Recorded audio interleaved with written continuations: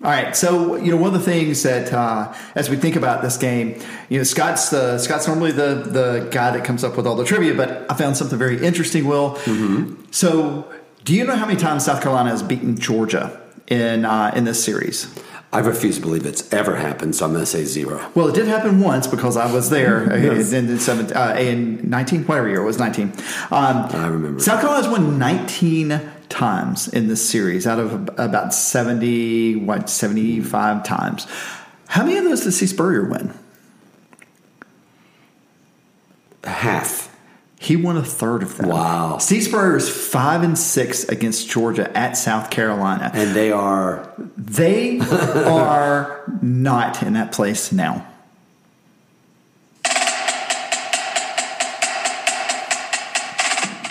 What's up, everybody? This is episode 277 of the Waiting Since Last Saturday podcast. My name is Scott Duvall, and I am with my two co-hosts, Tony Waller and Will Leach, and we're going to talk about the Georgia-South Carolina game that kicks off Saturday evening at 7:30 back in Sanford Stadium. So, without any further delay, here's Will to get it started.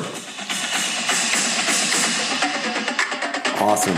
I don't think we can notice anything different, but I feel like we're doing that live episode of ER right now. I'm wearing glasses. That's what's different. I'm wearing glasses. But, if you notice a little bit different, that we're Scott's DIYing the intro a little bit, and I kind of liked it actually. I felt like we were working without a net. Let's do it live. Let's do it crazy. Let's do it live. That's right. Hello. I hope you might notice. There's an echo in here. There's an echo here. We're back in the studio for the first time in 18 months. In the studio. So I'm walking in here for the first time since then. We're at the desk with all the tickets and and the schedule. I can't see the schedule on the written on the window. That's one of the things I grow to love down here.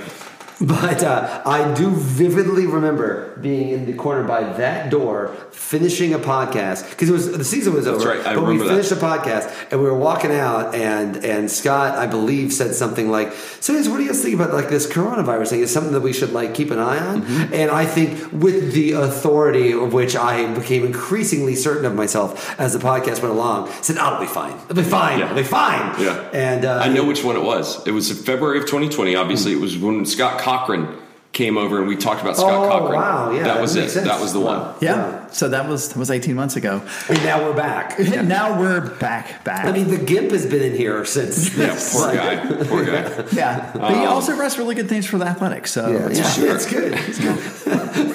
That's why I'm not implying Seth's why the Gimp. I'm joining the Athletic. Why I'm joining the Athletic. What?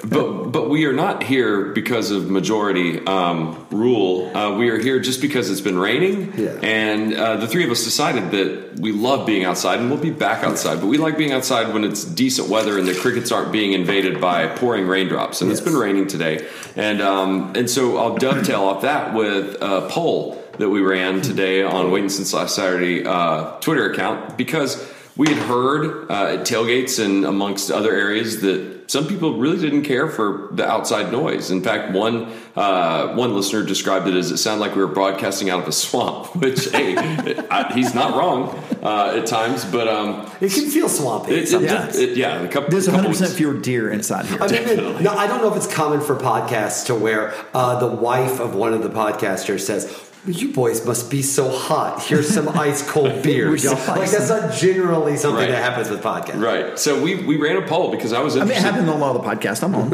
Yeah, I'm not against it. It said, basically, do you prefer nature sounds or do you want us to have four walls around us? And 87 votes took place. And with a resounding 74% outside, one out. Okay. So we will be back outside when the weather permits. But is it possible they just like the nature sounds? I think and the so people perhaps we can... No, I would prefer us not to do that. Yeah. It's just me. I don't even actually know what sound it's making. It didn't sounded nature-ish. I'm guessing you've never called a turkey before. I think it was more like in a 30s movies when they run into the natives. That's probably what it sounded. Of course he's called a turkey. Mabel 48644. I'm with the turkey. But yeah, so we're inside. I have to say I also prefer the outside shows, but it is nice to be back in here. Yeah, it is nice. Feels like old home day. it really does. Hey, speaking of guys that have had difficult days, I don't know if you saw this. It's not really in our news, but it doesn't matter. It's something that amused me this week. You saw the press conference with Jordan Battle for Alabama? No. Somebody. This is why. By the way, this is why Nick Saban doesn't let players talk to the media. Best called foreshadowing, friends. So they asked him, "What are some of your favorite Coach Saban sayings?" And he laughed and thought for a second and said, I don't know. Well, there's this one thing he says. And then he said things about touching. I can't really say it, but right. It's touching the something and then sucking something and using the colloquialism, not a bad colloquialism, it's just the letter. And my favorite part was, the player's not in trouble. He's a 5-star. He's a starting linebacker. Who was in trouble was the sports information guy who was in the back going, no! He only like 3 times you could hear him muffled, no! Because that guy was thinking, oh, God. That's my job. I'm going to have to go to Faulkner University now. Yeah. So. I'm friends with Kent Brown, the sports information director. What's his take on that? And I was emailing with him, and it's just, it's just become one of those, the way that you're in any sort of field. And like I know a lot of sports writers have stories. My friend David Hershey worked as a sports writer for the New York Daily News for a long time, and he has this famous story of interviewing Reggie Jackson. And he said he would. Reggie Jackson said, "I'd like to play an instrument one day." And David said, "Well, what would you want to play?" He's like, "Probably the tuba." Here, check it out. And he turned around and farted in his face. Oh my god! Reggie was notoriously good. Yeah, it was the 70s. There was a lot of cocaine going on back then. And but more to the point, because I guess it makes you gassy in the 70s. I don't know what they were using. Quaaludes, I don't know. Anyway, the point is like every industry has a moment where you're just like your soul dies, and everyone shares it in the industry. Like that story is infamous for the reminder of how little athletes give a crap about reporters. Sports information directors will share that clip around with each other forever of what. But it's funny because the thing I kind of loved is the look that he had when he said, not the sports information director, but the player. He had the look of, I think Brian Floyd made this joke on Twitter. He had the look of like, wow. You know what? I never have to worry about doing a media availability ever again. I'm done. He looked like a kid who was performing for his grandparents, and he knew both simultaneously he was going to get a laugh and be in trouble. Right. That's exactly the look on his face. Yeah. Right? People are going to enjoy the crap out of this, but also I'm going to be in trouble for it, and I don't care. I'm going to do it. Yeah. Had definitely a Bart Simpson vibe. Yes, impish and mischievous. Yes. Which is hilarious coming from a 6'4" dude that runs a 4.2. So it's like physically superior to every single person I've ever met in my life. Yeah, I mean, it's not DK Metcalf next to Rodrigo, but that was a great picture. That was great. I guess that's the way we bring it back around to Georgia. But this is a Georgia podcast now. This is a Georgia podcast. It's not Nature Sounds podcast. Yes. So South Carolina, Georgia, guys. So for the record, Scott, we didn't get to talk to you about UAB. Before we get to South Carolina, and this is actually a good transition to South Carolina. I am of the belief. I feel a little bad. For my friend that I use the anecdote on the post game podcast of my friend that's like, I guess I just snoozed through the rest of the season, and like that was probably an unfair representation of the. Well, you didn't go boop out by name. Yeah, that's true. Sorry, Dad. But. It's probably a but I do think it is something to maybe keep our guards up a little bit, because I gotta say, like, Georgia is really, really good, and I think that like that is something that I hope that can be appreciated as this season. I don't think it's really sunk in, particularly if you think that UAB is Charleston Southern, right? For a lot, which a lot of people feel that way. Like, if you're not paying a lot of close attention, you don't know that UAB won CUSA. They've won it like 3 years in a row. Yeah, and then like you just hear UAB and you think, oh, that's cute. Yeah, like and that is a really good team that may well end up in the top 25 at the end of the season. And Georgia made it look like they did not belong on the same field or even playing in the same.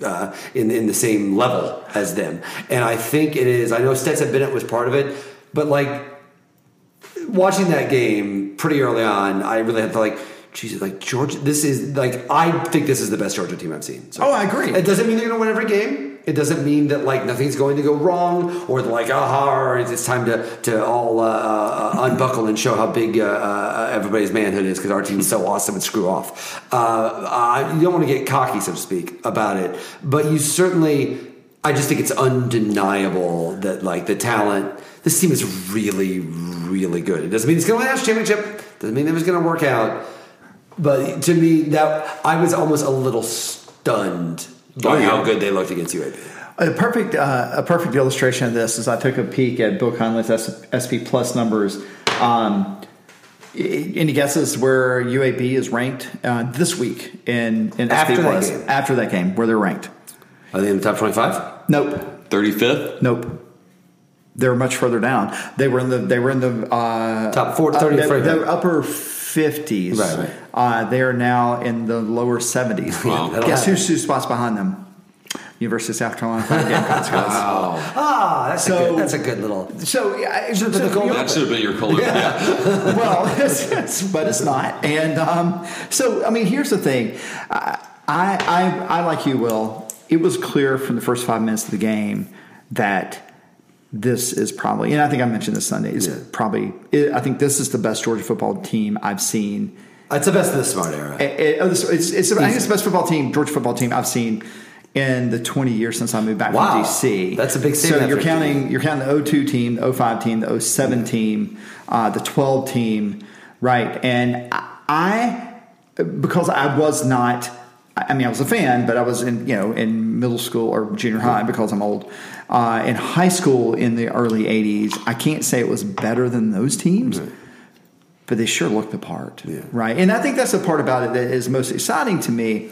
Look, is there a world where Georgia goes out and fiddle farts around and beats South Carolina 24-17? Absolutely. And there'll be a sweat game. I mean, listen, Florida's good. Auburn's good. Say Arkansas might be something. Like right? There's games, but there is not.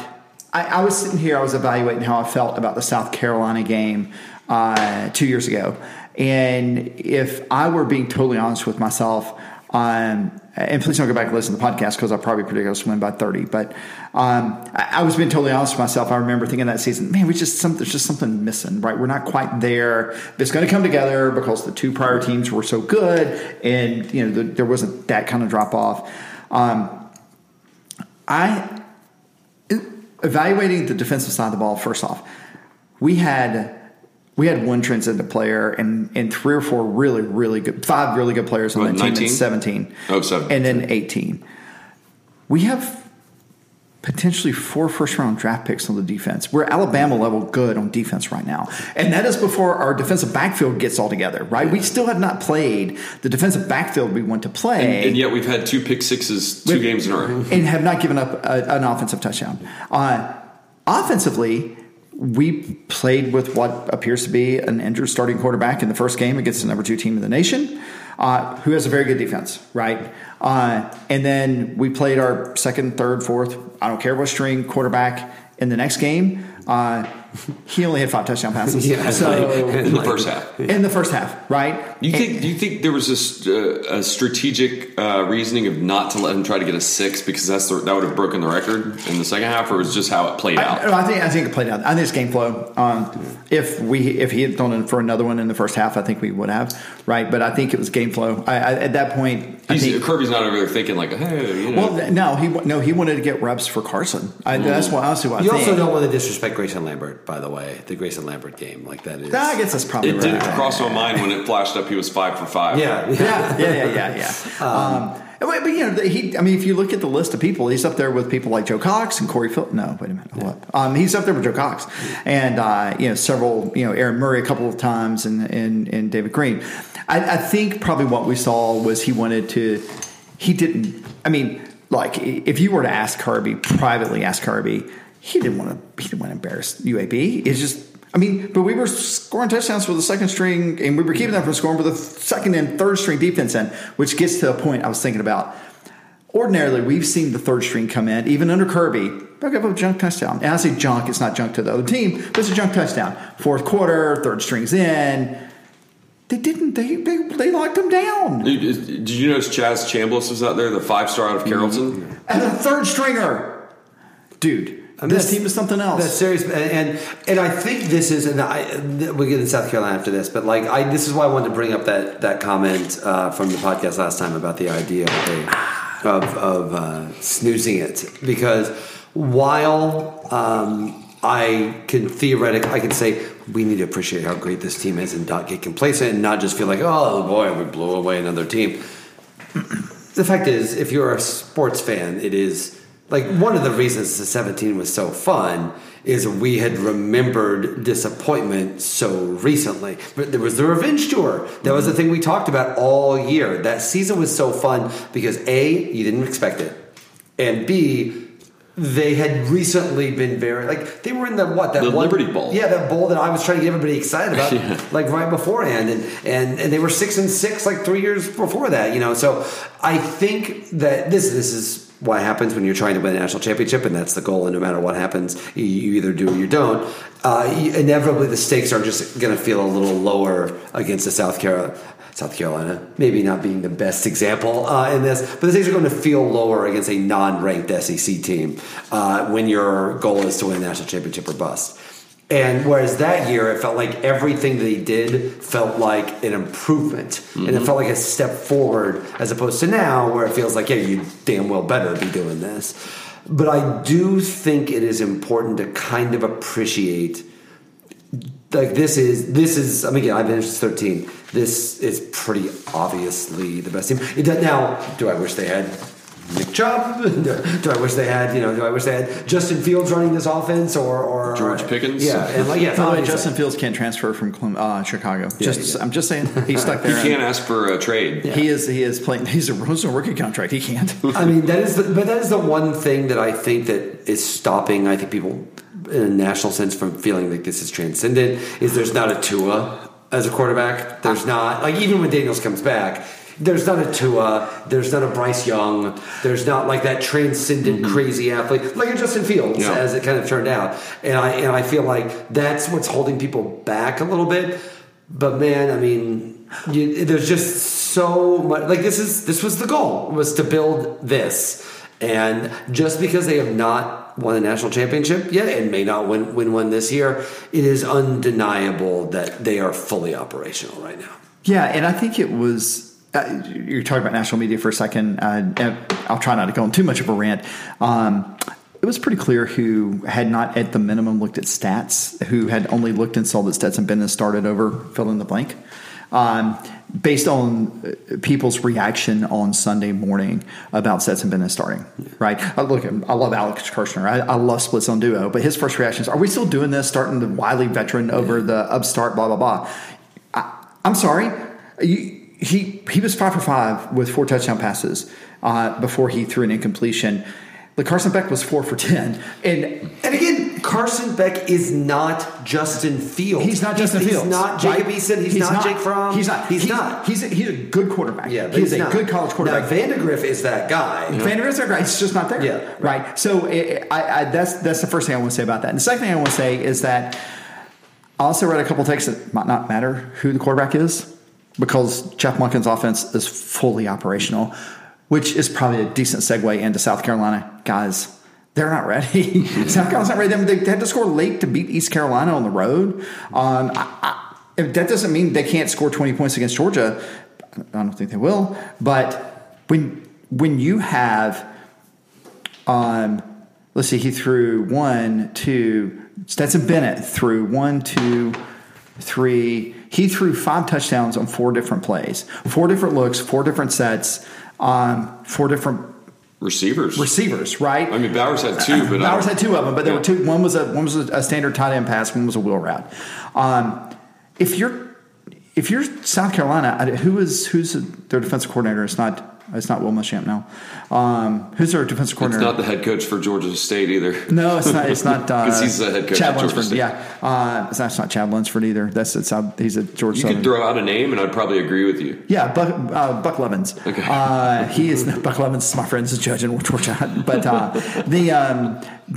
whoever the defense coordinator is, I'm sure people are yelling at their podcast machines right now. You don't have. If Clemson didn't have the horses to keep Georgia from doing whatever it is they wanted to do, and they did for the most part, right? I don't know where South Carolina. I mean, this is a Jimmy and Joe's game. It should have been a 19, but it wasn't. But we had a different offensive coordinator who really got. I don't know whether he got bullheaded or Kirby got bullheaded, but I think the game this week also demonstrated that Kirby's like, all right, Monken, go do some of that offense stuff, right? I'll stay out of it. And that makes me as happy as the fact that we're just, in 2 games, we have played extraordinarily good football and look like a team that has the looks of a team that can play really late in the season. Listen, famous last words. So, Brad, please edit this out of the podcast. I'm not editing this one. I mean, eventually. I mean, after the game's over. Right. Go back. It's hard to fathom a situation where a South Carolina game like what happened in 2019 happens right now. And not to say that, like, there aren't still blind spots or there aren't still things that need to be improvement, but, like, that was a surprise. But it's not like that game. Like, it's like, wow, Georgia's not really playing very well. They're not really doing that great. And South Carolina's just kind of hanging in. But, like, it's not like that was completely – that team was so dominant. Like, did that team have a dominant game like this, like they had against UAB? They obviously didn't have a win as big as winning at home against Notre Dame is not as big as beating Clemson on the neutral field. No, I mean, so I'm glad you brought that up because I was thinking about that. They blanked Austin Peay. Okay, Austin Peay is not UAB. Also, there was a running clock in the fourth quarter because there was 150 yards. No, I'm sorry, I got the wrong year. They beat Vanderbilt and Murray. They have 17 to Murray State.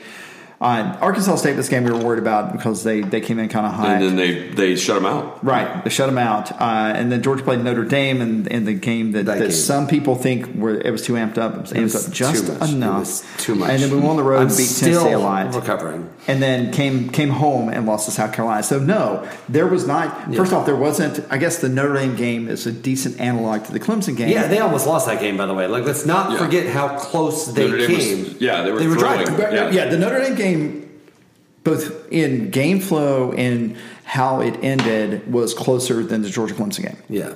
And Georgia closed the Clemson game out in a way that they did not. Yeah, then Ian Book's running around trying to hit his tight end at the end of the Georgia game. That game was so much like – think about – I mean, again, I know the game was too much, but, like, imagine if they'd have lost that game. I know. It so could have happened. It could have. So I think Cole Kmet could not be covered that game. Yeah. So the point is that, like, it's that situation. I don't think this South Carolina. Let's say the South Carolina team was not great. I don't think this team was particularly. I mean, they're just starting out. But also, it's a different situation. This is the Death Star operational. Like, this is what they've been trying to build. You stat class after stat class after stat class, and then you get a 5-star third string guy who comes in and wrecks stuff. Like that. This is the difference between 2 years of recruiting. Is what the team you have now.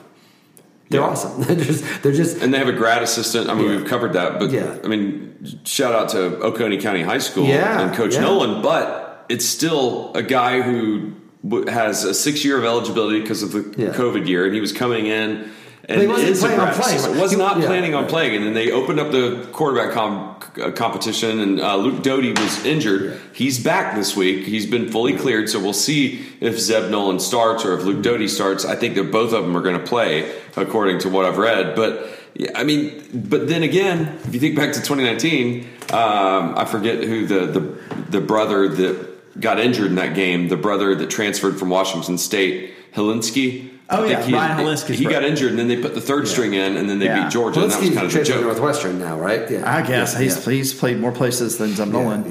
I think there's an interesting thing. By the way, Seth Emerson wrote a great article today about the Max Johnson, who is a starting quarterback for LSU, and Zeb Nolan connection, and them both playing football at Oconee County High School. Do South Carolina and LSU play this year? No, that would have been amazing. But I think Luke Doty probably. Look, I don't know if Zeb starts this game or not. If he does, if Doty starts, I mean, he's going to have to play really badly for Zeb to come in.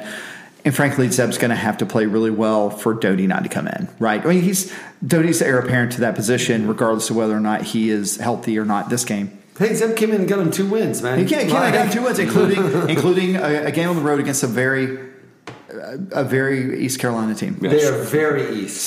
Superbly east. It's not even state, east. But they are far east in the Carolinas. It was a very east performance. It was. They're very piratey. So, I mean, I think the thing we want to look for in this game, It's interesting. A friend of mine, Corey Stern, sent a tweet to me today about Kirby's approach on injuries. It basically is like, Coach, I saw out there both his hands got broke. He said, well, he's day to day. It's like literally his hands got broke off. Yeah, he's day to day. I think we put a little too much stock into, and it's not unfair. We can debate the depth and the character of the quarterback, whatever that surrounds Kirby. But I think there's a lot more to be made out of. Put it this way: if this were the SEC championship, I'd be far more worried about is it or maybe Florida even. Or Arkansas in 2 weeks, whether it is JT starting or Stetson starting or Carson starting, right? I'd like to get that resolved by Arkansas. Yeah. But by all indications, it's this is an injury that JT had before. Yeah. He started in Clemson because, frankly, he's the better quarterback, right? And look, if we were playing, let's say that we had started with UAB and then played Clemson, I think JT probably starts against Clemson last week, based on everything I'm hearing, and I don't have any inside information. It makes sense. It's just like it's like that doesn't make Stetson a bad quarterback. It just means JT's the better quarterback. But it's something to keep an eye on, man. Because listen, this is not the first time Daniels has ever had an injury issue. No, he's it's becoming. He's not a crystal chandelier. It's becoming a thing, and so And maybe that's what everyone was so excited about for Georgia this year. They've got a quarterback that runs the thing. And I loved watching Stetson last week. I did not love watching him as the season went along last year. I'd like to get Daniels back in there and healthy. And if you want to wait on Daniels this week, I do not have an issue with that at all. No. Yeah, I'd agree with that. Like, South Carolina is playing some fairly green guys across the back end. I mean, one of their starting quarterbacks is a cornerback is a sophomore. His backup is a sophomore. They're stronger across the middle of the back with their safeties with Jalen Dickerson, R.J. Roderick, and Jalen Foster, and then you got Darius Rush and Cam Smith are the other cornerbacks. So your four starting quarterbacks are juniors and sophomores. And Kinlaw's not on this team, is he? Yeah, I don't know. No, he's with the 49ers. Yeah, I think. he graduated. It's hard to say, but I mean, he was absolutely. He wrecked shop in 2019. No, but he was also my favorite Lou Holtz recruit. So I was glad that guy graduated finally. But their defense. Look, there's no way to say this delicately. Their defense is not as good as UAB's. That doesn't mean Georgia's scoring 56 points, but their defense is not as good as UAB's. Wow. And that alone makes me feel okay that if for some stupid reason we get in a shootout. This is not the 2019 South Carolina team, right? In 2019, South Carolina wasn't great, but they reflected, Muschamp's defense, right? They played like Georgia played. They played like Georgia played. That's right. They reflected Georgia, right. And frankly, Muschamp had a great game plan. And I don't think it's worth overlooking the value that Will Muschamp brings on the sideline. We talked about it a little bit before the Clemson game. I like having a former head coach in the SEC who's run two programs in the ground in the SEC that Kirby listens to. Job well done, Coach Boone. If only he could have made it to a few more. If he could have made a few more years. Oh, by the way, I don't know if you saw the rumor. Ryan Day apparently called Will Muschamp this week. I'm not saying he did, but that would be amazing. Although I don't know that I want to see him as defensive coordinator somewhere where he's going to be. But I just. When you look at the matchups on paper, the game's not played on paper, it's hard to see a place where maybe place kicker where South Carolina is objectively better. But the reality is it's like it would be an upset of monumental proportions for Shane Beamer in his first year, a coach that hasn't even been a full unit coordinator yet, to come in and beat the number 2 team in the nation with what we've seen out of the number 2 team in the nation the past 2 years. I mean, it would rank up there. It would literally be like if 2019 Arkansas No, that's not charitable enough. 2019, Mississippi State had beaten LSU that year, right? And they gave them a tough enough game, right? That was probably the game that LSU struggled the most with, if I recall. Right. But it's not. LSU still won by 21 points, and that's the way I feel about this game. Look, I mean, a 7:00 kickoff, I'm fine with. We're going to be out there unless it rains, and even if it rains, we'll probably be out there getting wet, which just put everything away. But it's hard to look at this game and even squint sideways and see a place where I can be remotely worried about this game other than in the darkest recesses of my heart. Yeah, I mean, I'm not getting any 19 flashbacks from this game. And then we talked about this, like that the vibe for that game was weird. It was a weird vibe. Everything was felt that like noon a kickoff, the tailgate. We commented on how sleepy it was. It was just a weird game, and the team reflected it. This is going to be a night game. It's the first night game at Stanford. And I think this week's going to be more crowded than last week. I agree. Last week, I think I said on Sunday, it was a sellout, but it wasn't a capacity crowd. I think there are going to be far more people at this game. First off, it's an SEC opener. Second off, it's a night game. You get the red lights. Yeah, you get the red, which makes it easier. And people don't care that UAB is probably better than South Carolina. Well, they don't know. Yeah, exactly. Right. All they know is they do now. Because they're listening. Yeah. I mean, they're directional Alabama, which is that's even worse than directional Carolina. So I just Actually, that's not directional. There's no east or west or north. Birmingham. Oh, it's a vibe. Birmingham's a vibe. I learned that from the kids. So, I mean, look, is there, and we'll get to our predictions in a minute, but is there a place where Georgia gives up their first offensive touchdown? Sure. Is there a place where they give up more than one touchdown? Sure. Is there a place where they give up enough touchdowns that matters? Is there a place where they're trailing at halftime? Georgia? I just don't think so. Okay. I mean, is it close at halftime? Sure. Yeah. I mean, yeah. I don't think so. I don't think so. Honest. No. And look. First off, Kirby remembers 19. Yeah. Second off, one of his closest friends on the staff got fired 9 months ago. Yeah. So I don't think he's going to embarrass because he likes Shane Beamer. I don't think he's going to embarrass. Well, Shane Beamer used to be on Kirby's staff. He likes Shane Beamer, right? But if they score 56 points because. Yeah. I mean, 19 was bad. Like, if they'd have won that game, if they would have won that game at 19, they would have made the playoffs. Probably. Like, that was an extremely costly loss and should not be overlooked. Mm-hmm. So I have to assume that game he's got a tattoo of that game. I mean, that's exactly the loss that you cannot have at Georgia. You just can't have it. The whole point of scheduling up is going under the presumption that you're not going to have that loss. Yeah. A South Carolina loss in 2007 kept them out. I think 2002 kept them out.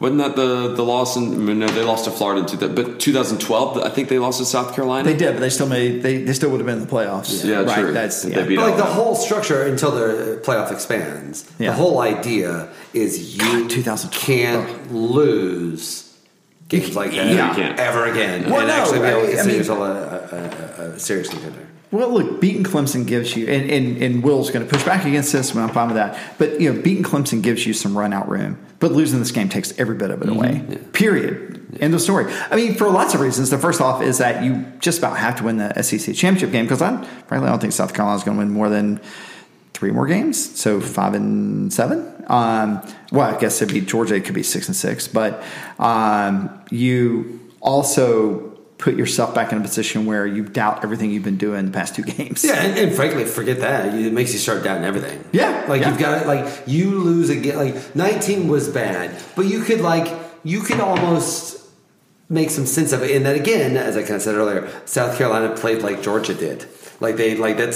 Georgia's the thing that Georgia did in 19 to put itself in the position to lose that game, they're no longer doing. Right. Now, maybe there's something else that's going to come up and bite them, but it's hard for me to figure out what it would be. Yeah. So before we move into whatever's next, I want to also, again, thank Heath Oh, yeah. P44 Haynes, we're drinking his bourbon. He brought bourbon to the tailgate. By the way, guys, always bring bourbon to the tailgate. I mean, it is definitely like that. It's hard. You're hunting over bait, right? Yeah. That's what that term is, hunting over bait. It was great to see him. Will and I went to the Isbell concert at Terrapin. He played. I got to be honest. It's like he played Driver 8. Anytime anybody plays an REM cover in Athens, you're really going to get my attention. And then his encore started with "Sway" by the Rolling Stones, which is an incredible song. I also kind of appreciated that because it's off his new. He's got a new Georgia album Blue, of Georgia Blue Yeah. covers of Georgia songs, which he said he would do because of the election. It's actually coming out. But it also, I feel like covering REM songs, as he kind of noted in his intro, covering REM songs in Athens is a little bit more acceptable now because REM doesn't play anymore. So you can at a certain level, you're not like. Someone's got to play the songs. I think it's ballsy. So I feel like it's impossible to do 10 years and ago. then Burtis Downs was in the crowd. Yeah, I don't know if you saw Burtis his was there, Instagram. yeah, I saw Burtis was there, yeah. So it's very. But yeah, Heath was great. Yeah, he was great. yeah. I saw him at the show and at the tailgate. Very good dude. And so if you want. At the minimum, if you want our enduring affection, bring us bourbon. So it's not particularly complicated. It is. I can be bought, but it was a good time. It was great. It was great to see him. I ran into, and you have to forgive me. I flew to New York this week, and I ran into 2 listeners and their kids waiting to get on the plane at the in Atlanta or LaGuardia. Atlanta. Okay, they actually live in New York, and I didn't catch their names because they were with little kids. It was massive and crazy, and maybe everyone had masks on, so I couldn't quite catch it. But they were great. So whoever you are, please email me because I loved talking to you. And also it's funny because they were so excited to talk to me, and I was so excited to talk to them that. But they had small kids in a show, small kids. Yeah. And so when they got to do get on the plane first. Oh, sure. We were still talking, and I was like, go. This is you're never gonna you're the one last moment where traveling with kids has a slight advantage. So go take advantage of it now. But I had a great. So forgive me, I don't have your names now because it was kind of madness. But I love talking to that couple, and their kids were very cute. And last week we did that giveaway for that Clemson little Curl Creative edit. Cliff Cawley won it, and he texted me his address. I'm not going to reveal it. Come on. 1341. He lives in Athens. Okay. And so the other day I was leaving the gym and I had it in the car with me. So I was like, I'm just going to go drive it up, put it in the mailbox. He was outside. So I pulled up in his driveway and kind of very unassumingly was like, hey, I'm Scott. I have this for you. Yes. And then when he put 2 and 2 together, he was like, oh my gosh. Stuck his hand out, shook hands. He was like, love the show. I've been listening a long time. It was just really cool because, being able to, like what Will's saying, and even what Tony's saying about P44 Haynes, when you get to meet some of y'all listening face to face, it just really makes you feel good that it's worthwhile sitting down here in my basement doing this. And thing. also, just so you know, realize too that if you ever give us your address at all at any time, we could come by. There's a non-zero possibility we're just going to show up in front of your freaking house. Yeah, why not? We should. I think it's your hands in the air, being I feel like I'm from WSLS. Yeah, there's some spots at Cliff's house that would be very conducive to podcasting on the outside. Yeah. Right. So we'll see your house next week, Cliff. It's always fun when I run into listeners. I saw listener Josh. Very first thing I was literally just got done to putting up the tailgate. He was out there with his kid, and it just validates that you actually hit record. And I'm happy about that. Yeah, no, that's true. That's nice. You are. I think by now you are at 99%. He's one for 276. Yeah, it's pretty good. Right. There's only one that's been completely lost. I don't know what happened that night. I don't. That was one at my house, right? Yeah, it was at your house. It was something about the vibe. Well, it's very his living room is. His dining room is set up as a particular way because his wife is an interior decorator. It's not set up for podcasting. That's all you need. I also raised cicadas, so that probably led to the. I don't know why I keep them indoors. It seems like I just wait every couple of years and they'll just all show up. I've got. Maybe that's why your ceiling collapsed. No, dude. No. Do not bring that too up. Soon. Now I'm okay with it, but do not bring that up to Alexa ever. That is the most. Like I said, it seems like a half of your crew. That is a triggering as far as these things go. That is.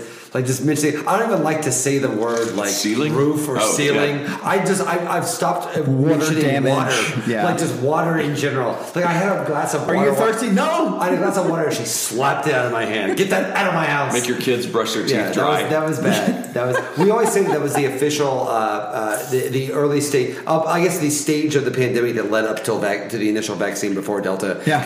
But we had a 3-act structure, and the first act was just like, "Hey, this is scary, but hey, we're drinking margaritas at 4:30." Yeah, and nobody cares. Yeah, and the start of the second act was The roof falling in. our ceiling caves in, and the children are not going back to school, and that was again. Yeah, that's the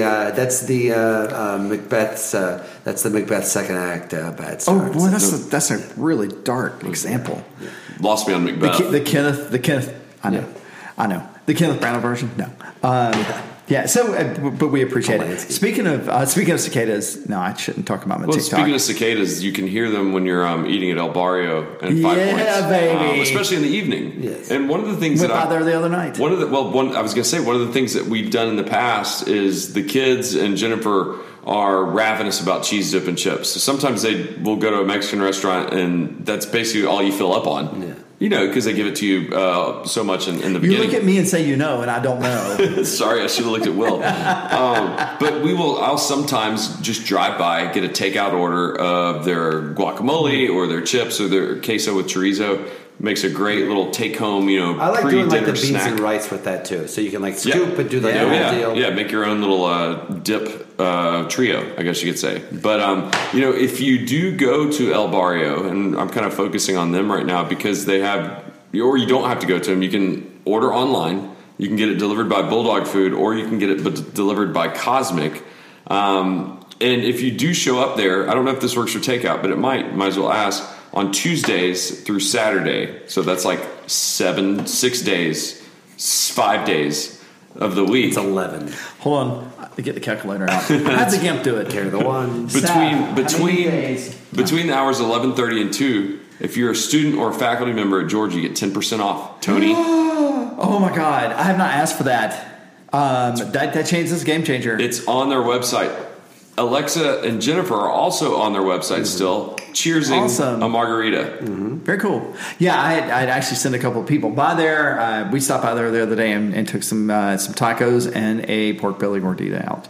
So, dude, man, not gordita, whatever the pork belly thing is. It's a gordita, right? Yeah, it's gordita. Yeah, Will mentions it all the time. Yeah. No, you like the gordita. I like the chimichanga. I like the I'm gordita. the Sumida, he's the chimichanga. I'm the gordita. I started doing the steak burrito just because, like I love chimichangas, but I mean, literally, it's a fried thing with cheese all over it. Like I have to run like so much to get that one off. That's 2 days of CrossFit. If you're less concerned about that, that's definitely what you need to get. Yeah, I saw a student, one of my students walked by my office the other day, had one of those old school El Barrio cups when they first opened. I was like, hey, look at that El Barrio. He was like, yeah, I went here underground. I was like, yeah, I know. Yeah. And I wish they still did this. Can we get them to bring them back? I think you can get them to go. Can you? I don't know. He had this was blue cups. The blue El cups. Barrio cups, yeah, and just a quick thing about the pine. I did run into a friend of mine who was going to go to El Barrio, and he ended up sitting out in front of the pine for the Isbell show. Mm-hmm. And he was like, lovely. It was a great thing. So, yeah. The Isbell show was crazy. I saw everybody I knew. It was weird. It was like really old home like day. Yeah. It's funny. Burtis is the only person I didn't see that I know was there. Yeah, it was packed house. There was lots of people. Well, do you want to do South Carolina? It's not really trivia. I'll just call it South Carolina information. Stuff. Yeah. South Carolina stuff. Or do you want to check the standings of the fun office pools amongst the three of us and see who's. Let's do fun office pools last, since we're going to do picks anyway. I am. Okay, that's your way of saying you're ahead of us. You seem eager, but you seem eager. We're gonna get there. You're getting choices. Thirsty is not your look. We're gonna get there. All right. So South Carolina stuff. I like that. As you mentioned already, South Carolina has beat Georgia 19 times. Yeah. Georgia has won 52 times, and there have been 2 ties. So nailed it. 45, right? It's 73 games. Okay, you were 2 off. But this will be the 74th edition. Okay. Now, some of these stats are come from my mind, so they don't really I basically made up stats because nobody's looked these up before. Okay, so that's I did some number crunching. I don't know. You can't prove different. Yeah, I don't know what you're about to say, but I'm very curious. I like that. I like the idea of stats coming from your mind. I guarantee you, nobody's ever wondered this, and nobody's ever added this up, but I did. 53% of the South Carolina versus Georgia football games have taken place in the month of September. Okay. I mean, that's interesting. That is an interesting. Okay, factor. that is interesting. Now, so then I took it a step further. I was like, well, we're playing on September 18th. Have they ever played on September 18th? The answer is no. This will be the first time ever Georgia and South Carolina have played on September 18th. So you're saying Will Muschamp has never won a game on September 18th against Georgia? Or the Georgia-South Carolina game? Right. Okay. This will be the 22nd September date that Georgia and South Carolina have played. That seems low. Yeah, but it's been played in October, November, especially in the early days. Okay, 53% is. I mean, last year it was played in what, November? 53% is. It's 42? No, I didn't, 40. I didn't look at that. Something like that. It's more like 38, 39. So, out of the matchups between Georgia and South Carolina, Georgia has had 11 shutouts. South Carolina has had only 2 shutouts. They did that in 03 and 04. 03 and 04. 1903 and 1904. So there's that. Most points scored by Georgia in the series. They've done it twice. You have any idea? One time very recently. Well, 56. 52. I gave you a hint when I said, well. Huh? Steve Spurrier's last game. Oh, that's right. We made him quit football. Oh, my God. That was the Grayson Lambert 23 of 24 game, right? 52. 52 points. They also scored 52 points in 1970. And that was the 23 or 24 game for Lambert, right? Yes. Yes. Yes, it was. And we also were doing podcasting back then. Yeah. Back when nobody really knew what that was. Yeah. I mean, the people did. We had to keep the computer running. We had to ride bicycles to keep. Were we really podcasting then? Yes. Oh, Wow. yeah. Okay. Yes. I was on Lambert all year. I was such a pain to him, like all year. I mean, literally, South Carolina, I think, was our second pregame show we ever did. Okay. Because it was in the 15th season. Sounds right. Most points scored by South Carolina in the series was 45. It was not 35 in that 12 game. 45 sure? in 2011. The only time this series was not played on campus was 01. In Columbus. 1901. It was in Augusta. It was in Augusta. And Georgia won 10-5 because everybody scored safeties back then. Yeah. And there's a thing that happens in Augusta before this, the Friday before this game, some sort of like Savannah River rivalry thing, but on the Riverwalk or something. Yeah, like that. But it's purely an Augusta Chamber of Commerce thing. I'm not downplaying that. I'm just saying that it's not sanctioned by the schools. Gotcha. There's no oar that's handed between the. Is there a trophy between these two schools? It's the ACC championship trophy from '69. You know, Missouri and South Carolina play for a trophy. Do they really? Yeah, so the Columbia they made it up. Yeah, a made up trophy. Yeah. and then the winner gets to play Bogota. I get that. Like the country. Yeah. Well, it's the capital of the country, but yes. All right, where am I? There's been 2 ties in the series. That was 1962, 1964. Interestingly, the same score for both years, 7-7. Okay. Georgia has the longest unbeaten streak in this series at 15 games. Notice I said unbeaten. Yeah, there were some ties in that That's one. when right? the 2 ties took place from 1960 to 1977. And South Carolina's longest win streak, can you take a guess at that? I think it's 5. No, a little lower than that. 4? No. 3. 2. Between 2010 and 2012. Oh, that's right. That's 3 is Spurrier. That's right. That's right. Oh, God. Oh, I'm just having a flashback to that 35-7 game. We walked out of there. We were in Augusta when that game ended. Ramik, well, I don't know. It doesn't matter. I was going to say something about Ramik Wilson's mom, whom I love dearly. I think you've told that story before. Have I? Yeah, his mom, we were going to stay at a hotel in Columbia. So, very long story short, is Ramik Wilson's mom ended up tailgating with us because my wife talks to everybody. That should be a shock to no one. But she ended up tailgating with us when she came up to games, and we were going to stay at the same hotel with her. And both she and we left Columbia that night. We were coming to Athens. She was going back to Tampa, Florida. Wow. Like she drove back to Tampa, Florida. Like she showed up back at Tampa, Florida at daybreak instead of staying in Columbia that night. That's how frustrating she was. And Georgia still played in the SEC championship game and were a tip pass away from beating the crap out of Notre Dame for the national championship. But she probably made the right call because I've heard stories about. You wake up in Columbia. What you think about Columbia? Dude, that game was so sad. I mean, you've told the story just about every year, but there was something that had to do with a rave. So Wayne and Tiffany, our friends Wayne and Tiffany, are old school ravers. They're old school veterans of tailgating in Columbia, and I went with them the last time I went, which was 12, and literally they pulled up and we're in the parking lot of a warehouse and like, oh my God, this is the best space. This is the best tailgate space ever, because there was like 6 feet of shade, which, and I mean like throwing shade, and like literally there was shade on the edge of the building, and the people beside us, I thought, okay, they're being hyperbolic. No. The people beside us like, can you believe we got shade? It was crazy. And then of course we had to walk through a warehouse. I don't mean that metaphorically. I mean that literally. We had to walk through a warehouse to get to the game. And on the way back, there was a rave happening. Probably. So it was a lot. And harken to Charlotte, we had to drive through a little industrial area to get to, or coming out Sunday morning from our Airbnb. And was like, oh. And Tiffany is like, why? It's like, makes me think of Columbia. She's like, oh my God, I was just thought exactly the same thing because there were warehouses. All right, so I got a couple questions for you about it. When was the last time South Carolina finished a season with a better record than Georgia? The most recent time. Well, what were they the year that Georgia went 6-6 in that kind of transition year?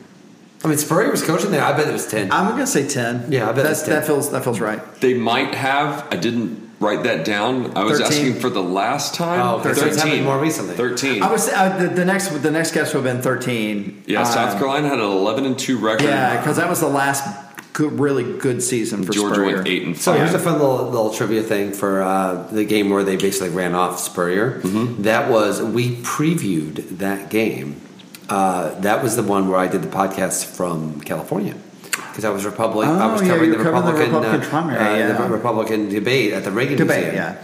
And that was and I remember running and listening to I believe Connolly's podcast from way back in the day. Previewing that game. Yeah, podcast ain't playing nobody. That's right. Yeah, and remember on my run through that part of California. And Yorba Linda, yeah, because I wrote a Sports on Earth column that week saying that like this is a chance for Georgia to kill Spurrier and to finish him off, and you were right. You were right about something. I believe Spencer Hall said, "Oh, Will's obviously new to Georgia," which is a fair thing to say. You were still kind of new back in the I was new. Well, I was new. And we were new to a podcast. Also, you're not supposed to taunt Spurrier in that moment. But it's not great. At that point, he clearly kind of checked out a little bit. So he was drinking more beer and playing more golf. I felt generally comfortable. I don't know if y'all remember this, but the post-game show of that was back when I was really just trying things out in podcasts. So I spliced in my questions to his answers. Oh, I remember that. Yeah, so I do remember that. If y'all want to look it up, it was one of our first podcasts, but it's the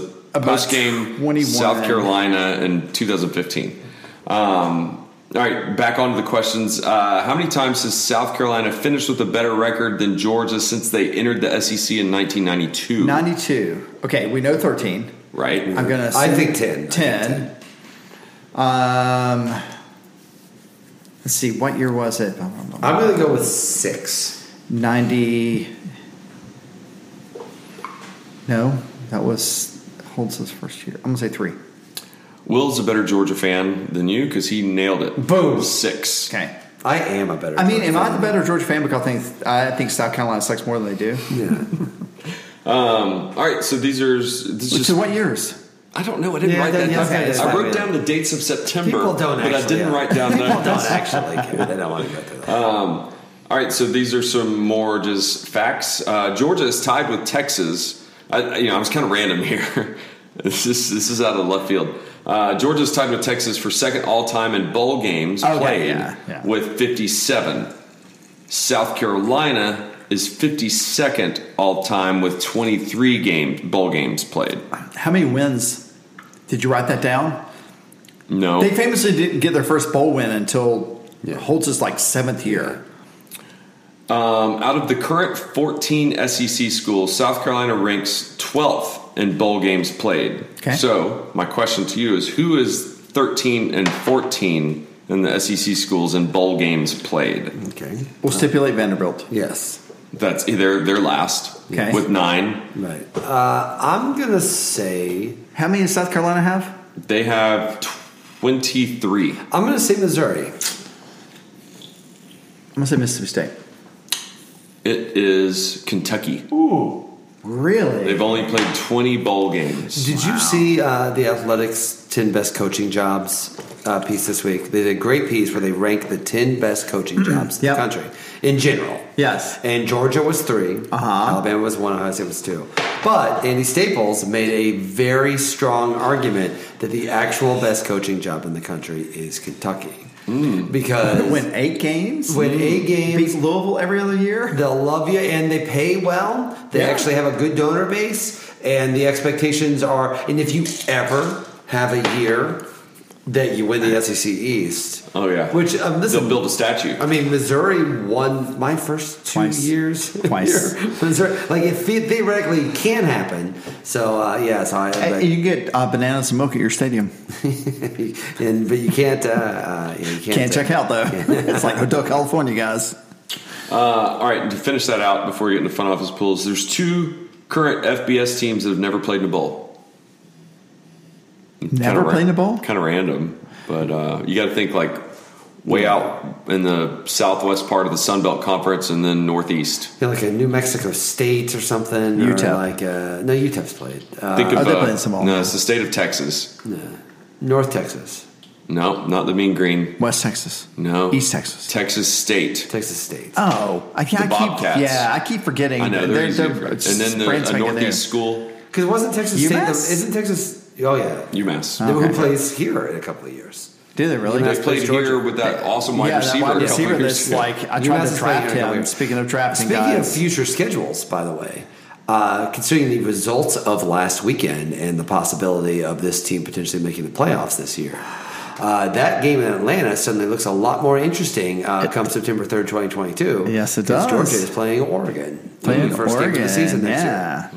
Yeah, the fact they beat them without Thibodeau. We've kind of looked past that game to like Oklahoma and UCLA and all those things. Yeah, wait till next year. But they are till playing Oregon, who right now I think has to be considered a favorite to make the play. Not a favorite, but like what are they 4 right now? I think they're in the discussion easy. I mean, I think they're clearly in the discussion. Yeah, and so I mean we could be talking about Is the Alliance going to allow that game to happen? Yeah. The Alliance. A lot of pressure. But for the record, I encourage you and fully support you continuing to tweet about the Alliance on Saturdays. Oh, yeah. No, yes, I will. Trust me. I think that's good. I feel. The Alliance. You feel seen? I feel attacked. I'm the Big Ten guy. Hey, they got a big game this week. The Alliance. Friday night. If you're looking for some Friday night football, Illinois, Maryland this week. Friday night football. We're going to get to that. That's in the Pick'em this year. I did that for for you. It starts at 9. I did that for you. That's so late. That's so late. Because you're going to be up late Friday I was and going to say Saturday. it's so late for like a day before Georgia. I'll still be cooking. Oh, man. All right, so Front Office Pools, the leader in the clubhouse with 99 total points is Clinton J. Clark. Thank you, Clinton. Followed by John B. Crow with 97 points. I could continue to read names, but I won't because until we got to one of ours, it's going to be 52nd. And that's me with 79 points. I have a 15-6 record. And then as you scroll down in 63rd place, you'll see Mr. Tony Waller with 78 points, only 1 point behind me. And then you keep scrolling, and then 1 point behind Tony at 77. It's a tie race, guys. Is Will Leach. Tie race. It's not a good start. You're not looking like you're going to be able to defend your title. We'll see what happens. Will's tied with Hunt the Jones, and he's one ahead of Jim Wood. So, by the way, if it makes you feel any better, I've missed both Ohio State and Texas, so I am fine with these things. Yeah. And I'm going to get screwed this week because, even when I don't pick them on the podcast, I always pick Illinois in the front office. Yeah, I don't know. I put them at 1, but I always pick them. I just like seeing the helmet because it's the old helmet. It's with the Illinois. Oh, the Illinois across the script? Yeah. The New York Giants script. Yeah, that's awesome. Or the Bengals. Yeah. way Oh, back. that's right. Yeah. But there was no underline. And theirs was like almost like circular. I wish they'd bring that back. Yeah. So All right, well, let's do this. Since we're doing that, we'll start with Friday evening at 9 p.m. Maryland goes to Champaign, and that's spelled with an AIG and not an AGH but you still drink it, and so. E. When I tweeted that out the week 0, all these people are like, "What kind of thing do you run over there? Not spelling champagne?" It was just autocorrect. I had no idea. I was embarrassed. There's no reason for anyone in Athens to think about Champagne more than we have to listen just to do me talk about Urbana it on this podcast. It's a nuclear-free zone. I had a good time. I went after the game. I went and saw the guy's show in Urbana. Yeah. Urbana's got kind of more of a hip vibe. A nuclear-free vibe? Yeah, it's got a little bit So more of a vibe. when they say Champaign Urbana, is that like a Twin City type thing, or are they like bit, next to because each the other? campus is in both Champaign and Urbana. That's what they say. I mean, if you were to think from Alps Road East, we're a whole different town. That's what you're dealing with. Yeah. No, God, it's not even right. Lumpkin East is a whole different town. Like the campus literally is split between Urbana and Champaign. So why does Urbana always get the shaft? Because nobody ever knows that. Well, because Champaign, the stadiums in Champaign, all like the big campus bars are in Champaign. Urbana is more of a normal town vibe than Champaign. And Champagne's more of a campus village vibe. The crazy thing is the official name of the university is University of Illinois at Urbana-Champaign. Urbana is first. Urbana is first. Yep. Wow. Because of the alphabetically, I'm sure. I'm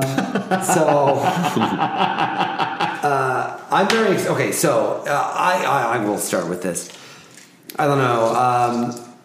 I would like to note that even though Illinois has had a couple of rough losses the last couple of weeks, they still can go to 2-0 in the Big Ten if they win this game. I also feel obliged to remind that here's a trivia question for you guys. Do you know who the special teams coach for Maryland is? Oh, sir.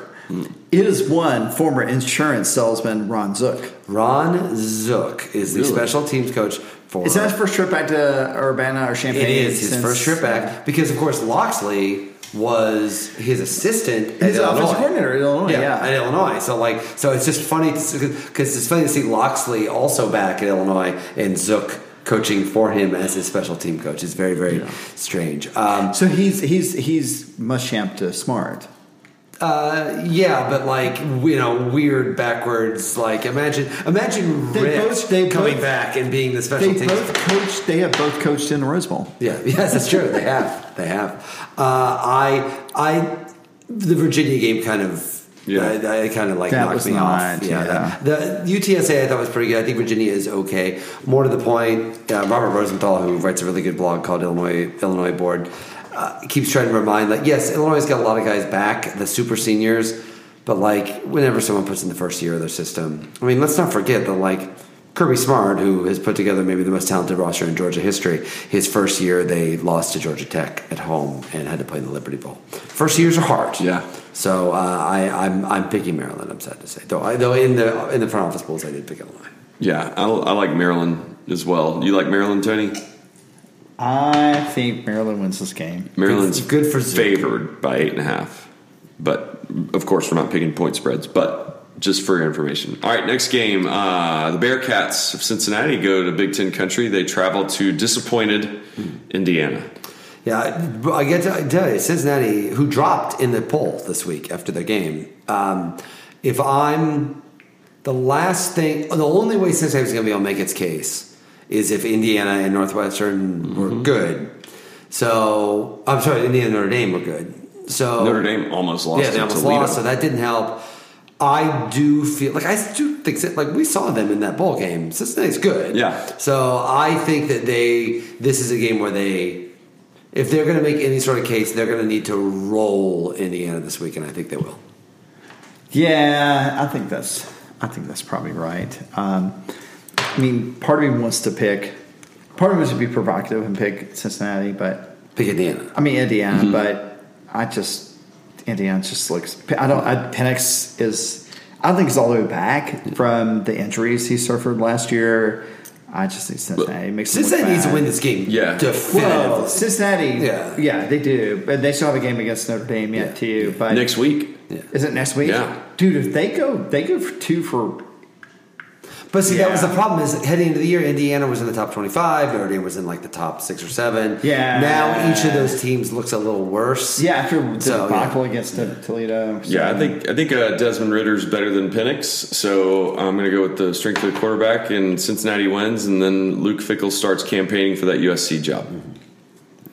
Yeah. I feel like. By the way, he shouldn't campaign for that job. It's going to be Bob Stoops' job.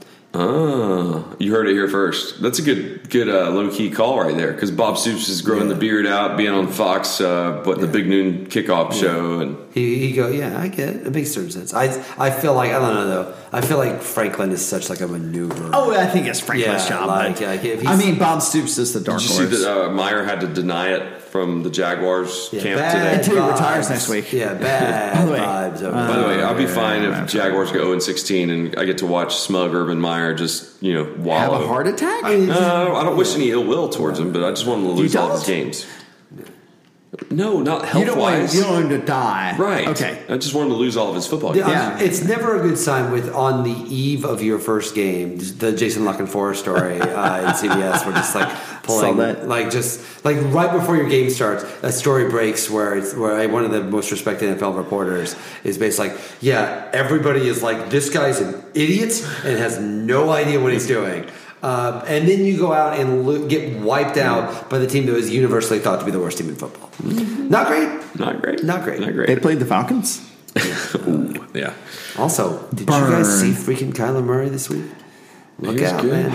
Arizona Cardinals. I don't want to talk about it. Arizona Cardinals might be the 6th best team in football and the 4th best team in the division. I don't want to talk about it. All right. Michigan State goes to Miami. Michigan State's 2-0, and they are an underdog going to Miami. I don't understand this. I put this game. I'll start. I put this game on the list because first off, it's close. What's the spread on it? You just said 6.5. 6.5. That spread makes no sense. Miami got blanked by Alabama. They needed kind of a miracle to beat App State. And look, Michigan State went on the road and beat a decent Northwestern team. The Northwestern always starts out poorly. They always start out poorly. They always have that clunker of a game early. They beat the Penguins. I didn't mean to trigger you. They beat Youngstown State, Brian Van Gorder's former team, along with 17 other teams. I put this game on there because It's an intriguing game. So if you think Michigan State's going to lose this game, you think Michigan State's worse than App State. I don't. I think they might only be modestly better. So give me 26-23 Michigan State, but I think Michigan State wins it. I'm not sold. I'm taking Miami.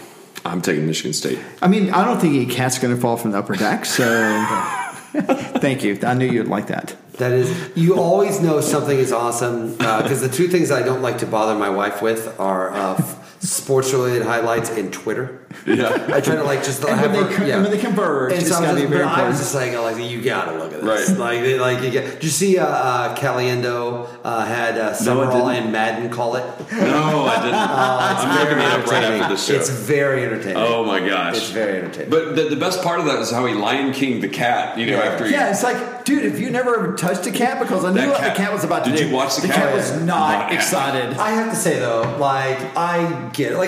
He was also excited. The cat's alive. Exactly. Because when you watch thing. that thing, you don't actually know until that dude next to him starts jumping. Right. That's when you're like, oh, the cat is okay. But he didn't hold the cat by the legs, which you have to do. Yeah. He's holding the cat up like Simba, and the cat's like, oh, I'm about to make you pay for this, asshole. Yeah. So.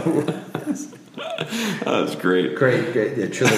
This is fantastic. How the freak did the cat get in? I don't know. Why's the cat in the stadium? That's where the national championship. No, that's where the Orange Bowl's played, and I'm going to have to pay $400 to go in there. I know that the cat did not purposely. Cat did nothing wrong. But it's just funny because, the upper deck, and the cat maximized the drama. That's the best part about it. And then there's one, then there's another, and then he bats at it to try to get back. I'm not saying that the cat is a false flag. I'm just saying. If the cat didn't exist, we'd have to invent the cat. Exactly right. And that, as much as you wanted to believe that they actually caught it with the flag. Yeah, you're not catching a cat with a flag. It hit the edge. I mean, it fell through the flag. It did not. The flag did not. It braced his. It's fine. Also- Simba lives. Simba lives. The important part. I have to say, catching him with the flag on 9/11 would have been a step too far for me. Like I would have that would have been like, forget it. Let's this is definitely a false flag operation at that point. Yeah. All right, moving on. Let's go to Westwood. Fresno State visits 13th ranked UCLA. Oh, UCLA's going to beat their ass in. I feel like UCLA. That might be the deal. There's a little part where, I really want to believe in UCLA. UCLA is a team that I want to do well. You can make an argument that Kelly stuff is starting to take, and there was a reason that NFL teams kept hiring that guy. Mm-hmm. So it would be fun to see that happen. Mm-hmm. Football's better with USC or UCLA being really Absolutely. good. And so I'd like to see that. There's a little worry that maybe they're not all the way there. Fresno State's a little better than they gave Oregon a scare. So, but I think I'll still go with UCLA. Yeah, there's a world where the Pac-12 championships a play-in game to the playoffs, and I think UCLA is going to play in that game. I think they win as well. All right, then you got Sparky. Arizona State going to Brigham Young. They're both ranked. And Arizona State, Herm Edwards' team is favored by 3.5. Do you remember how much everyone made fun of him? Herm Edwards? Yeah. I did. The guy that's going to get fired at the end of the season. Yeah, and they're totally really good. Well, it was him and Sumlin in Arizona, and Sumlin left. Sumlin was the one that was supposed to be the actual guy. That's how I learned. I think BYU wins this game big. I got Arizona State. Not big. I'm taking Arizona State. All right, then we've got. Where am I going to go next? Oh, let's go another. We'll transition Pac-12 to SEC because there's a Pac-12 SEC game. Stanford goes to surprising Vanderbilt. I thought they had no chance against Colorado State. They beat Colorado State last week. Steve Doggio is not the answer out there, guys. It's a lovely campus, though. What was the game that Alabama lost when Saban's first game? Louisiana Monroe. Yeah.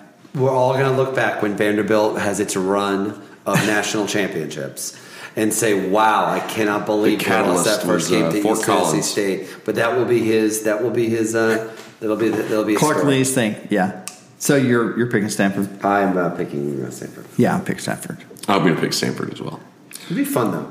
Yeah, I like a feisty. It's an interesting game. I think it's a very interesting game. I like a feisty. A lot of very guys, cerebral. They'll be out doing calculus on the field. Yeah, it won't be crowded because Stanford doesn't sell out their games, and neither does Vanderbilt. I mean, so Stanford has a more interesting mascot, right? The tree versus the Commodore. And the band. Yeah. Oh yeah, definitely the band. I like the tree. I think the tree looks angry. That's my favorite part about the tree. The tree. I think the tree's a Rorschach test. Yeah. It's kind of like, what do you want the tree to be? Yeah, it's like Darth Vader. Yeah.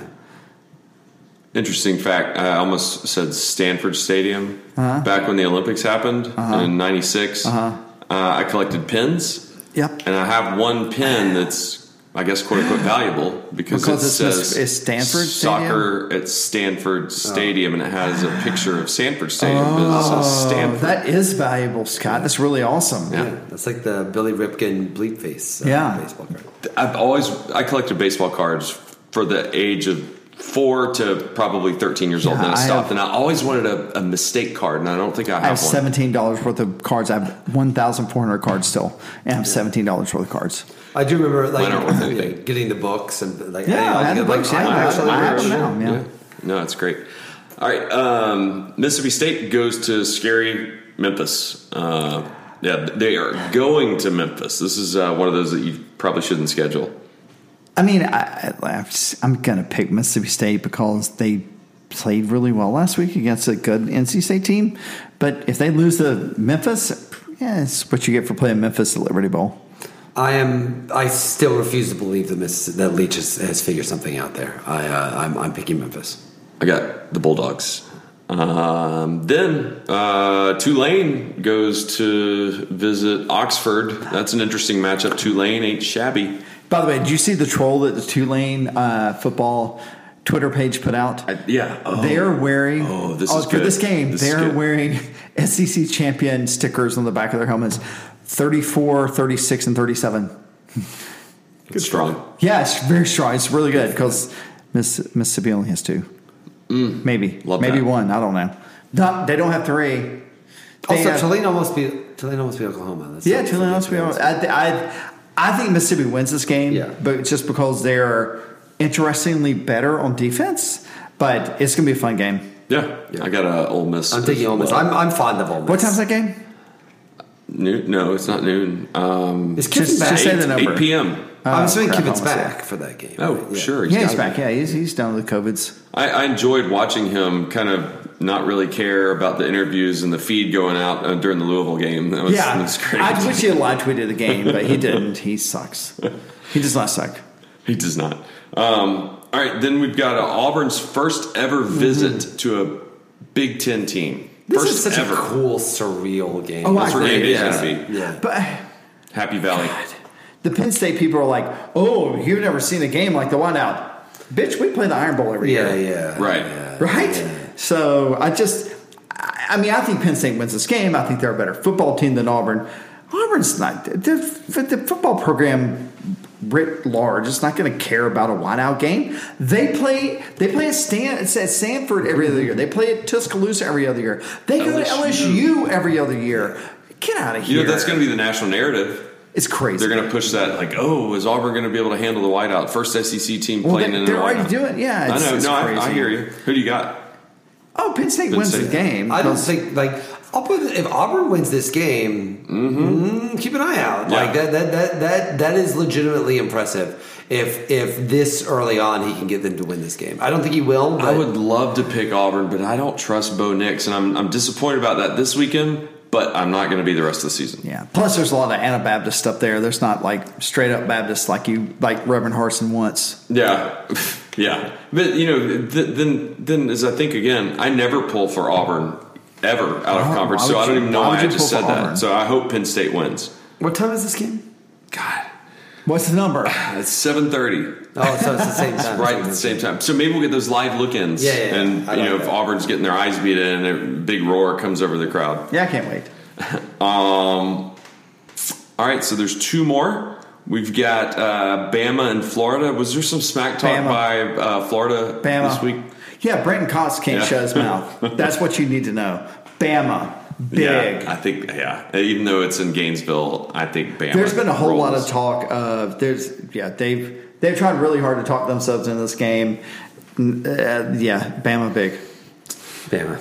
I agree. And then 7 o'clock. Is it 7 o'clock? Yeah. 7 o'clock. Georgia Yeah, game. 7 I o'clock. thought it was 7:30, but it's 7. I did too, Yeah. and I was reminded by Wayne and Tiffany I was wrong about that. Okay, well, you don't want to miss kickoff. You don't want to miss kickoff. Yeah, They're so right. I'm glad. So- Hey, it's 7 o'clock, listeners. Yes. Don't get there at 7:30. Eastern. Time, not that half time zone that's like off Newfoundland or something like that.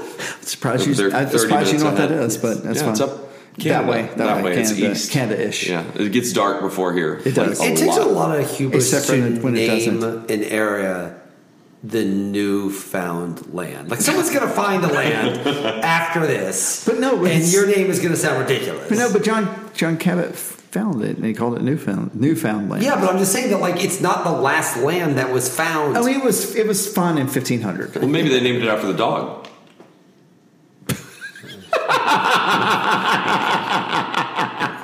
Go on. All right, South Carolina. South Carolina and Georgia. I'll go first since Tony is crying his eyes out. Can't even. So yeah, we already kind of waxed poetic, or actually it's not poetic at all. But what happened here 2 years ago? It was a look ahead game. I remember Chuck Dowdle was doing the pregame interview, and that was when Kirby Smart infamously said, "We're not ready to play." Yeah. I mean, he knew that was going to happen That right is before wild, kickoff. though. It That's was a guy that wild. knows his team. That's right. That's right. You know, it was a dull crowd. It was, but you know, think about it. Back in 2019, pre-COVID, we did take these 6 weekends that we get a year for granted, especially when it was a noon kickoff against an uninteresting opponent. I'm glad the game's at 7 o'clock this week. I think the crowd will be a little bit livelier and stronger. I mean, how can it not be? Because it'll be a night game. I think you'll see a lot of similarities to what you saw against UAB. I think Georgia's going to start fast, whether it's another pick six or a punt return. I mean, look out for Ladd McConkey. Man, that dude is fast and he is shifty. If they put him back, maybe instead of Kyrus Jackson back there, maybe he breaks one. Maybe Kyrus breaks one. I don't know. But, I think whoever the quarterback is, you got Brock Bowers down the seam or the bubble route. I think the running backs are going to see a little bit more run block this week to where Zamir gets loose or Kendall Milton gets loose or Kenny McIntosh gets loose. I'm going to predict pretty much a blowout. It's going to be a fun night in Sanford. It's going to be nice and easy, relaxing. The number's 30.5. I'm going to predict Georgia wins 31-0. Ooh, wow. Yeah, this feels to me. The really question is whether they get an offensive touchdown or not. Like that to me is like one of the major plot lines of this game because they haven't given one up yet, and you want that to kind of like keep rolling for a while. I don't know if they get one. I'm going to give them a touchdown, whether or not it comes from them or comes from Beck coming in and making a mistake late. Making a mistake. But I'm going to go Georgia 42, South Carolina 7. So I think I agree with y'all that not you, Scott. I agree with Will that South Carolina guy gets Georgia, scores the first offensive touchdown. I think the game flow of this is that it's going to be tight early, and Georgia pours it on in the second quarter. I harken back to what I said at the beginning of the podcast. It doesn't really matter in my mind who starts as quarterback, right? I mean, you're still going to hand the ball off to Zimmer White. You're still throwing it to Brock Bowers. It doesn't look like Washington's back. I'm not certain, but Fitzpatrick may well be back. And I feel like Blaylock's going to be a little more involved again this week. I'm not surprised if at halftime this game is laugher's not the right way of looking at it, but it's well in hand. I'm willing to say they score their first offensive touchdown. They score the first offensive touchdown against Georgia's defense, but just one. Give me 38-13. Good. We're kind of all around it, but not really. Yeah. Wait, 38-13 is not a cover. It's not a cover. Okay. It's not a cover.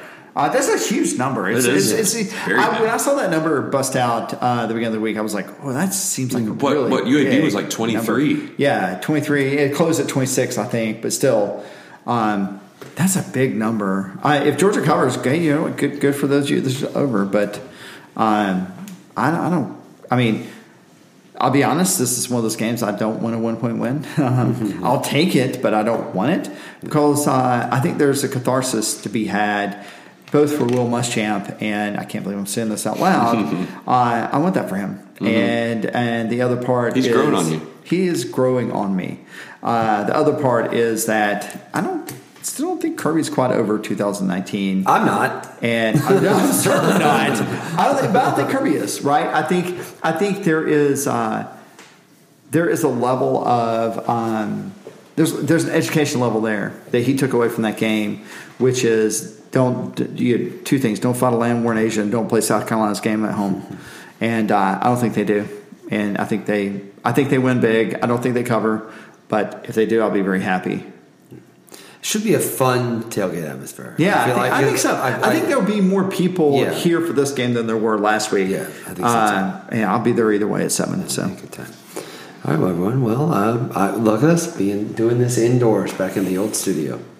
I think it's raining, so it's been raining hard earlier. It was a good call by you two to say let's go indoors. And I just wish you should start raising some cicadas in here. That would be nice. All right, well, be safe, everyone, and we'll see you out there. Otherwise, until next week, go Dogs. Go Dogs. Almost hit it. All right, here we go. Oh, hold on. And thanks so much for listening. Oh, I got to turn it back up. Thanks so much for listening. You can follow us on Twitter, tweet us on Twitter, send us your comments on Twitter. Our Twitter handle is @WSLS Podcast. And hope to see you on campus this Saturday. We're back for 2 weeks in a row. We'll take a week off on being on campus, and then we'll be back for 2 games in October and then November. But have a great rest of your week. And as always, go Dogs. Good job, boys. Well done. Let's do it live. This is going live tonight. That's why I did this. I don't care. That was pretty cool. Actually, I like doing the live. It's there's a challenge there. I saw Vanderbilt's noon, right? I saw the it is noon.